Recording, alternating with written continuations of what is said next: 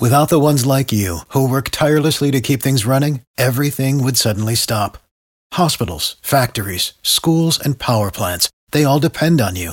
No matter the weather, emergency, or time of day, you're the ones who get it done. At Grainger, we're here for you with professional-grade industrial supplies. Count on real-time product availability and fast delivery. Call, click Grainger.com, or just stop by. Grainger, for the ones who get it done.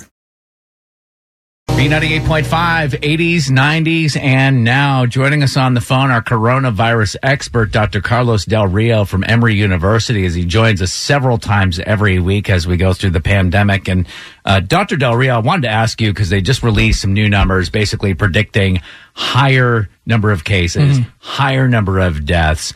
Do you think in Georgia that we'll be going back eventually to the sheltering in place? Is that going to happen? From a public health standpoint, it makes sense. From an economic standpoint, I seriously doubt the governor will go there. My biggest concern is getting the hospitals overwhelmed, right? Because if hospitals start getting overwhelmed, then you're going to have a situation similar to New York. I would say that we have been very lucky so far. Now, I'm not going to say in Georgia and Atlanta, because our hospitals in general have not been overwhelmed.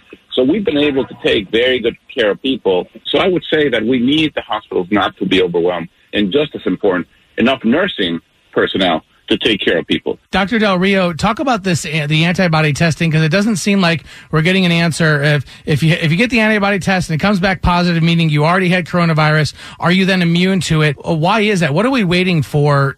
In my gut feeling is, yes, if you've had it and you develop an immune response, you're good. At least you're good for, it may not be forever, but I think you're good for at least a year. The problem with the antibody test is that the antibody tests are not all created equal. And there's some antibody tests that are way better than others. Where's the good ones?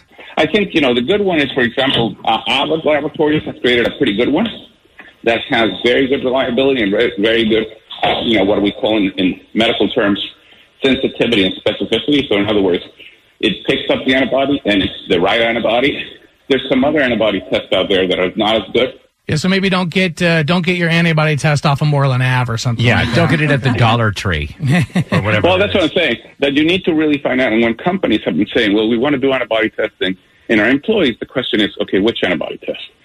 Which one are you going to contract with? Because you need to be careful that you're getting the reliable, you're getting the good one. And who is the person or what is the group that says, okay, the Remdesivir or this new medication works, you can take it? Is it the FDA? Is it come straight from the CDC? Or what is that organization? No, it's the FDA. The FDA is the one that at the end of the day, and again, even with Remdesivir, I want to make the point that FDA did not approve the medication. It simply allowed for emergency use. It's called emergency authorization. So FDA approval has not yet occurred, but there is an emergency authorization which allows you to use it while the company is doing all the filing and all the different things to get FDA approval. FDA approval, most companies will tell you it's a big deal. I mean, there's a lot of paperwork. There's a lot of FDA tends to be very, very careful into what they approve and what they don't approve because they, quite frankly, want to do it right. How close is the FDA to approving the Lysol injections? I'm just kidding. Lysol injections don't go to the FDA. Those go to the Poison Control Center. Dr. Del Rio, what would you say to all of the people who are not social distancing and not wearing a mask and are going out in public acting like nothing has ever happened?